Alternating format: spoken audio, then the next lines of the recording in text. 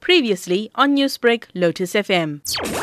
These procedures are put in place to protect both the patients, our staff and our doctors and visitors from either transmitting the COVID-19 disease or actually contracting it. So they are absolutely necessary.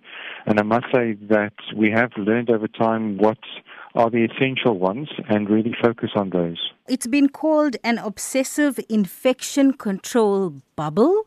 Why so?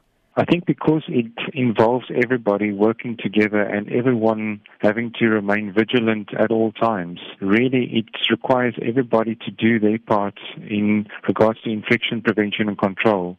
And when I say everybody, it's everyone entering a private hospital facility. And that refers to hand hygiene, social distancing, and wearing of the appropriate personal protective equipment. Now, we've heard reports of other countries actually reporting a second wave. Do you think that something like that can be prevented here in South Africa, provided that we do practice safe hygiene? I think it will be difficult to prevent a second wave entirely if the progression of the pandemic is of such a nature that you have widespread community transfer. But certainly within the healthcare facilities, we can really make sure that it's safe for anyone entering that facility and guarantee that there's no risk involved in being admitted.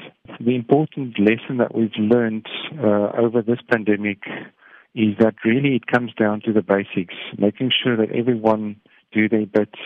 That hand hygiene probably is the most important element in preventing transmission, and that the wearing of the appropriate PPE is also critically important. And then I think everyone being aware of the potential risk and making sure that they do their part in mitigating those risks.